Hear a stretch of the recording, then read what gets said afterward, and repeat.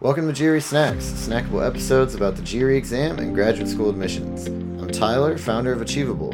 Our affordable $199 GRE course includes everything you need to ace your GRE. A full textbook, tons of GRE questions backed by our memory-enhancing algorithm, and full-length practice exams. You can try it out for free at achievable.me, and if you like it, the code podcast gets you 10% off at checkout. Also, if you have a question or topic you'd like us to discuss in a future episode, please contact me at tyler@achievable.me with the subject line podcast topic. Now, let's get started. So today on the show, really excited to have Matt Roy join us. Matt is actually Achievable's GRE author. So he's written the course material if you're using our course. And he's just a really knowledgeable person on all things GRE and in his own right. So Matt, do you want to give a little introduction to yourself here and then we can take it away? Yeah, sure. So, as you just said, I did write the course for Achievable, but before that, I was an independent tutor, and I still am. And even before that, a few years earlier, I was a tutor for Kaplan. So, I have thought about the GRE much longer than, or much more than many people have. Many people probably want to think about the GRE as well. Yeah. And your company is GuideToGRE.com. Got it. Okay. And there you can find, obviously, Achievable's course and a lot of free materials for people who can't afford courses, and just many different resources. Like, for example, where you can find podcasts and where you can, get what types of apps are the best to study with and stuff like that. Very cool. All right, GuideToGRE.com. Well, so for today's topic, we wanted to go into something that may seem obscure, but it's actually pretty important if you want to maximize your time on the GRE Quant, which is strategies for using the GRE calculator. So take it away. Yes. Okay, so the GRE calculator is, first of all, not very complicated. So a lot of people are surprised when they open up or when they start the exam that they cannot do exponents there. And actually, you can't do much of anything. Yeah, so maybe that's the first thing is like, what can you use it for and what not, right? Yeah, there's just multiplication, division, addition, subtraction, and square roots. Mm-hmm. That's it. There are many limitations that people don't notice, though, beyond that, that you won't notice unless you actually reach that point. So it maxes out at 8 digits. If the calculator gives you any answer beyond 8 digits, it won't even tell you. It can't tell you what it is. It just says error, actually. Oh wow, okay. And there's also no scientific notation as well. So the test takers or the test writers actually know this, and they use it to their advantage to make problems harder. So, for example, if a problem asks for like the product of two very large numbers, they know for sure it would be beyond 8 digits. So it requires like 20,245 times 4,965 or whatever. Yes, exactly. The best way to approach that is to translate the 20,205, I think you said, to did you say 20,000? Yeah, the exact number doesn't matter too much. Yeah, okay. Right. Anyway, you would translate it to a smaller number, and you would tell yourself, this is in terms of thousands. So if it's like 20,000, you just put 20 point whatever, and then you multiply it by the other number. You don't change the other number. And you tell yourself the final answer is that many thousands. Right. That's how you get around it. It could be even bigger. Like, if there are giant numbers, the question might not even ask for the product of them. It might even ask for the units digit of the product. Right. And a little trick there is actually you only need to multiply the units digits by each other of any two large numbers to get the units digit of the product. Nice. Yeah. Yeah, so then when you are using the calculator, or I guess maybe the first part of this is just looking at a problem, what are the signs that, I mean, you've covered a couple where you're like, oh, I definitely can't use the calculator for this. And then what are the signs where you're like, oh, they probably do want me to use the calculator for this, and I should look for that? Yeah, so a good example is a question that asks for like the 38th digit beyond the decimal point. Wow. Now, you regularly would think like, okay, obviously you can't use the calculator for this because it's only 8 digits, but doing that by hand would be really hard, finding whatever the 38th digit is. That would be a mess. So oftentimes those questions actually require just noticing a pattern within the decimal points. Noticing a pattern in the sequence beyond the decimal point. So if it's like 383838 repeating, and it asks for the 38th digit in that sequence, then obviously it would be 8 because every 8 is an even number in the sequence. So the 38 obviously, right? The 8 is the second, and then it would be the 4th, the 6th. Yeah. Got it. So then, what are some examples of GRE problems where the calculator is going to be used? Oh yeah, I mean you could use the calculator in most everything. Mm-hmm. A lot of people say that you should try using the calculator as little as possible, and I get a lot of students that sadly say that they almost like reject the calculator because they've read online that using the calculator is like a waste of time or something. But to be honest, the calculator can prevent people from making mistakes, little mistakes, right? If you do things by hand too much, you're going to make mistakes eventually. Right. However, obviously it's very useful to know, for example, the exponent rules so you can simplify things. And only in the very end you use the calculator to test. You wouldn't want to put into the calculator 7 to the 6th power times 3 to the 12th power or something. Or 7 to the 6th. Yeah, you know what I mean. You can simplify that to like 21 to the...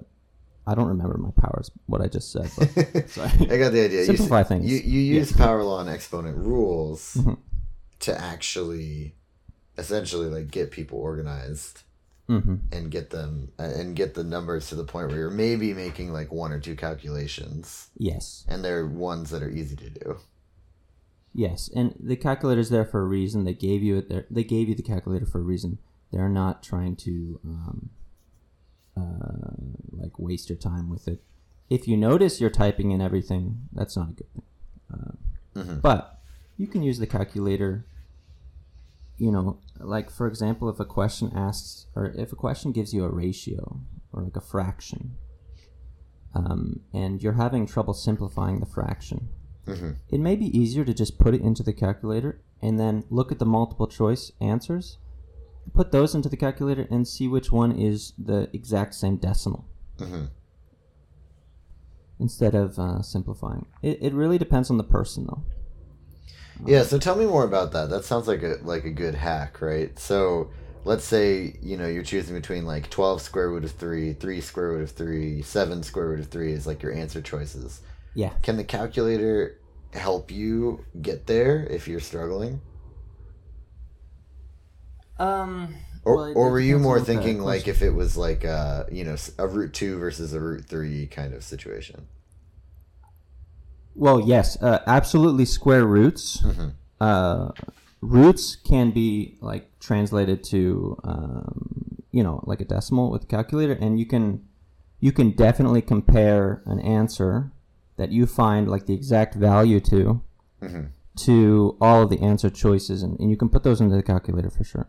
But in terms of like what you were saying earlier with a square, like with an exponent, that's like 12 times anything to the square root of, I don't know, or to any power is not as I don't know what I'm trying to say. It's not as difficult. But it's more, I guess the point is it's helpful when it comes to decimals. Right. And square roots obviously are going to often give you decimals if it's not a square. Yeah, that makes sense. And then tell me about other strategies that you had in mind when you brought this topic here. Yeah, so well, first I want to make a point about, it's not necessarily a strategy, but it's something that everyone should know. There's the transfer display button at the bottom of the GRE calculator. This button has a purpose, and that is to put whatever is in the calculator onto your answer choice. So many question types, or a few of the questions in a set of 20 will ask you to actually type out the answer.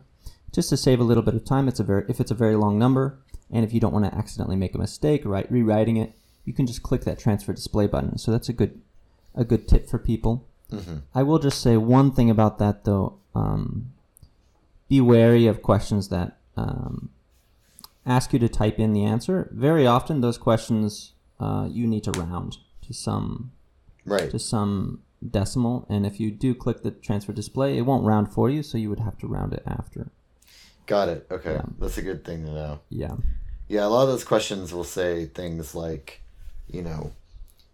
give me to the nearest percentage point, like which percentage, right? Mm-hmm. Which percentage, what is it? I think it was a video that you did a while back where it was like, what percent of John's salary is Amy's salary?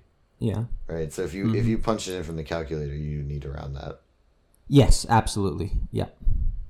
And another thing about the calculator that most people do not know, if you find it really annoying to use the mouse and to click on all the numbers and click on all the operations, you should know that you don't have to do that. You can type onto your keyboard every operation that you want, and some people are much more comfortable with that because maybe they even do that in their work. So you can save a lot of time with that for sure. When you say keyboard, do you mean like the number pad, or do you mean you can use the other? Well, it depends on the test center. Yeah. If the test center doesn't have a number pad, it wouldn't work. But if you do it at home, I imagine your number pad will work if you do the at-home test. I will also say that you can practice this though. You can practice this if you want with the 2 free Power Prep tests that you get with signing up for the exam. It'll be the exact same interface as test day. So. Yeah, and that'll help you get familiar with it, I think, before the test starts, is just by doing at least one of those Power Prep tests.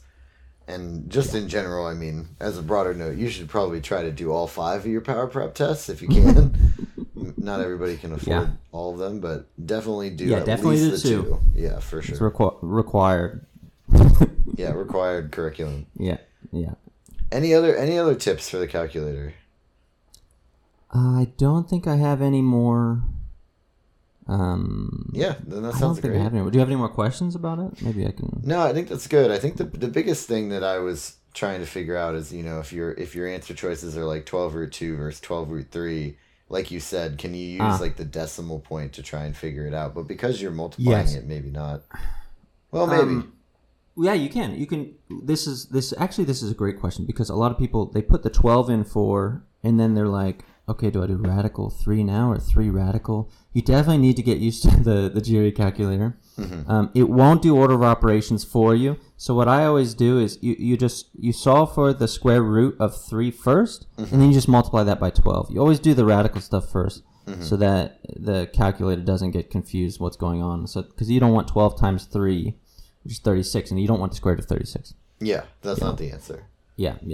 But this is actually great because like in quant comparison questions, they might have something like 4 times the square root of 3 for quantity A, and then quantity B 3 times the square root of 4.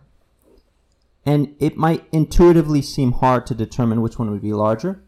So you can just put them in the calculator, and then whatever number is larger is just going to be the right answer. And so yes, the calculator is not always bad, but if you find yourself clicking on it like all the time, then maybe you should learn a few more tricks though. Cool. Thanks, Matt. This has been GRE Snacks, hosted by Tyler from Achievable.